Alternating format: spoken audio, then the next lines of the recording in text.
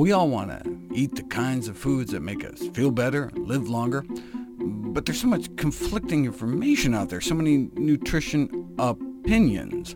Welcome to the Nutrition Facts Podcast. I'm your host, Dr. Michael Greger. It's my job to give you the information you need to make the healthiest choices possible. Did you know that those who eat spicy foods regularly tend to live longer? Here's our first story. Most people could name 4 of the basic tastes: sweet, sour, salty, and bitter. The rare foodie may be able to nail umami, but what about the forgotten flavor sense? Spicy. This seeming neglect is somewhat surprising, given that hot peppers are one of the world's most widely used spices. In fact, as many as 1 in 4 people on the planet currently eat chilies on a daily basis, raising the question, why is spicy food so popular? Why do some like it hot, enjoying what is, at first glance, an irritating and potentially painful mouth sensation?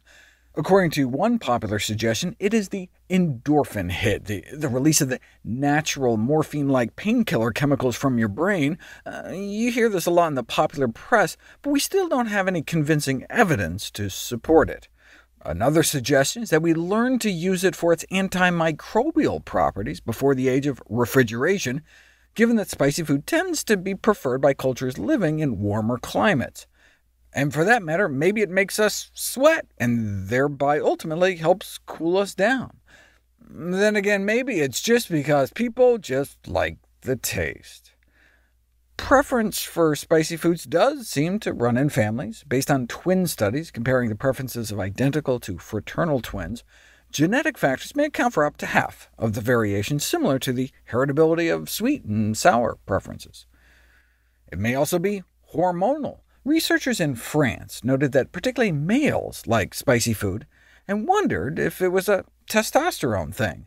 So they took a group of more than 100 men and gave them a plate of mashed potatoes and asked them to Tabasco the potatoes to taste, after taking saliva samples to measure their testosterone levels. And what do you know? Men who had higher testosterone added more hot sauce.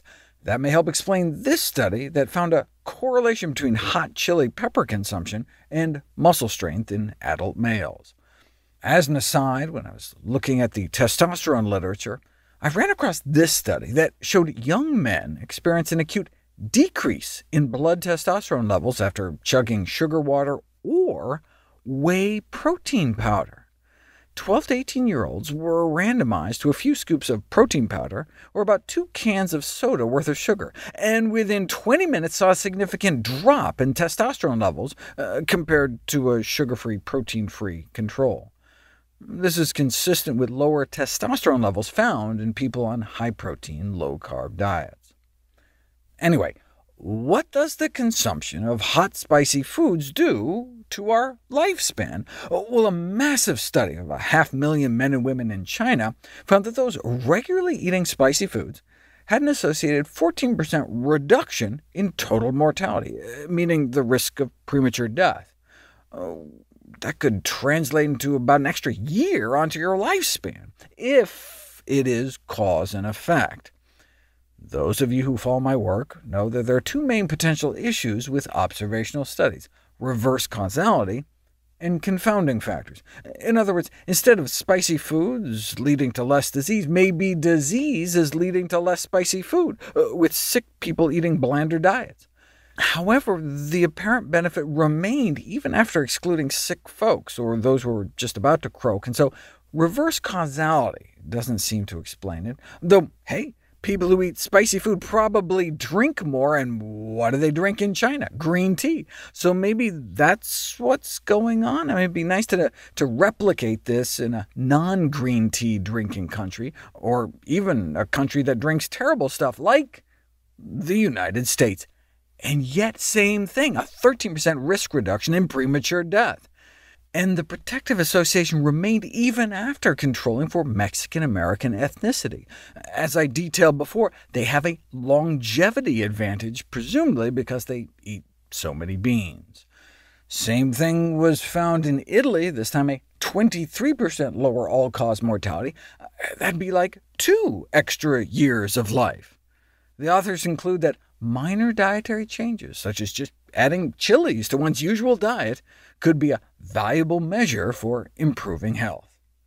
There have been 4 studies done overall, including this one in Iran, that all found the same thing: significantly lower risk of premature death. In fact, black or chili pepper consumption was associated with about the same lifespan extension as turmeric, even at just like a pinch a day. And those who did both seemed to do even better, which is consistent with the ability of a black pepper compound to boost the bioavailability of the turmeric compound curcumin. I've got about 50 videos on why turmeric is so good for you, but why might chili peppers extend your life? We'll find out next.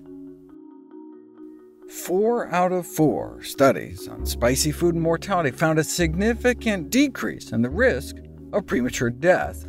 The intake of sweet peppers also seemed to help, but to a lesser extent, so there may be some benefit to the spicy capsaicin compound itself. Cayenne pepper can counteract the metabolic slowing that accompanies weight loss and accelerate fat burning as a bonus. So maybe the weight loss benefits account for the mortality benefits? Apparently not, since there was a mortality risk reduction with chili pepper consumption even after controlling for body mass index.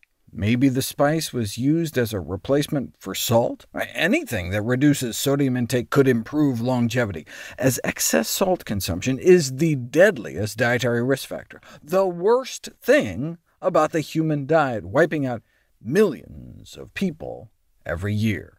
Not only could you use the spice to replace salt, the spicy compound actually makes things taste saltier than they actually are. Sprinkling on some red pepper powder can increase your salt taste sensitivity, so you can achieve the same salty taste with less salt. You can put people on a PET scanner and pick up differences in your secondary taste cortex, the part of your brain associated with pleasure signaling to salty foods. So you can use hot peppers to hack your brain for your health. And indeed, those with a high spice preference had lower salt intake and better blood pressures. And this again appears to be independent of the anti-obesity benefit of hot pepper consumption, though the lower risk of developing high blood pressure among those with higher hot pepper intake was also independent of sodium intake. So there may be some other benefit pathways as well, like maybe it also helps your kidneys excrete more salt too, though the evidence to support this was derived from studies on mice, so who knows. However it works, eating spicy foods or adding supplemental spicy flavor to food by, sprinkling on cayenne pepper or hot sauce represents a novel lifestyle intervention that can reduce both salt intake and blood pressure. Even regular Tabasco is pretty low in sodium, though only the original flavor. Some of the other spin-off flavors like buffalo, habanero, chipotle have 5 times more. Now, just because all studies on spicy food and mortality to date suggest hot peppers may help you live longer, doesn't mean you can go out and eat a ghost pepper. Designated the Guinness Book hottest pepper in the world in 2007, some varieties of habanero can be 50 times as hot as jalapenos. To get to ghost peppers, though, you have to switch over to millions of units. The ghost pepper beat out the habanero in 2007, which itself got outshadowed by the Trinidad scorpion in 2011, and then 2013, burning as the reigning champ, the Carolina Reaper. The only thing hotter than the Reaper is pure pepper spray, which can lead to such violent coughing you can rupture a lung. Pepper spray in the eye only seems to be a problem if you can't wash it out. The best thing you can do if you're trying to help someone sprayed in the face is to try to calm them down, make sure they're breathing okay, remove their contact lenses as soon as possible, and then abundantly irrigate their eyes to wash out the chemical.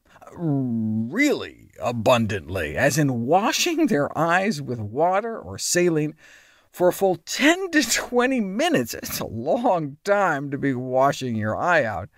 Again, after contact lenses have been removed, or even better, not worn to an event where you might be pepper sprayed in the first place. Even just ambient exposure to pepper gas can cause dry eye symptoms that last for weeks, even if you're not sprayed directly. It's ironic that the Chemical Weapons Convention prohibits the use of these riot control agents during warfare, yet they are routinely used to quell civilian protest. The most serious eye injuries, though, are trauma from fired projectiles like pepper balls, leading to the suggestion that protesters wear ballistic eye protection, recommending that medical centers proactively reach out to protest leaders and participants regarding appropriate safety precautions. In terms of what you can do for pepper spray irritation on your skin, there are anecdotal reports that baby shampoo is helpful. However, as yet there have been no published scientific studies that demonstrate their effectiveness until now. Baby shampoo to relieve the discomfort of tear gas and pepper spray exposure, a randomized controlled trial. Police recruits received a burst of pepper spray to the face, then were randomized to washing off with water, or water along with some Johnson & Johnson baby shampoo, and it didn't work at all. How about using Maalox, or a numbing lidocaine gel, or milk? Nothing beat out plain old water. Copious water decontamination is the preferred method of pain control after topical pepper spray exposure. Anyways, that was quite the tangent. Bottom line, should we all begin taking tablets of capsaicin and dousing our food with hot sauce? If you like hot sauce, go for it. But I don't think we should start taking supplements until we have randomized controlled trials proving benefit. We would love it if you could share with us your stories about reinventing your health through evidence-based nutrition. Go to nutritionfacts.org/testimonials. We may be able to share it on social media to help inspire others. If you'd like to see any graphs, charts, graphics, images, or studies mentioned here, go to the Nutrition Facts Podcast landing page. There you'll find all the detailed information you need, plus links to all the sources we cite for each of these topics. My last two books were How to Survive a Pandemic and my How Not to Diet cookbook. Get ready this year for the launch of How Not to Age, and of course all the proceeds for the sales of all my books goes directly to charity. NutritionFacts.org is a nonprofit science-based public service where you can sign up for free daily updates on the latest in nutrition research, with bite-sized videos and articles uploaded nearly every day. Everything on the website is free. There are no ads, no corporate sponsorships, no kickbacks. It's strictly non-commercial, not selling anything. I just put it up as a public service, as a labor of love, as a tribute to my grandmother, whose own life was saved with evidence-based nutrition.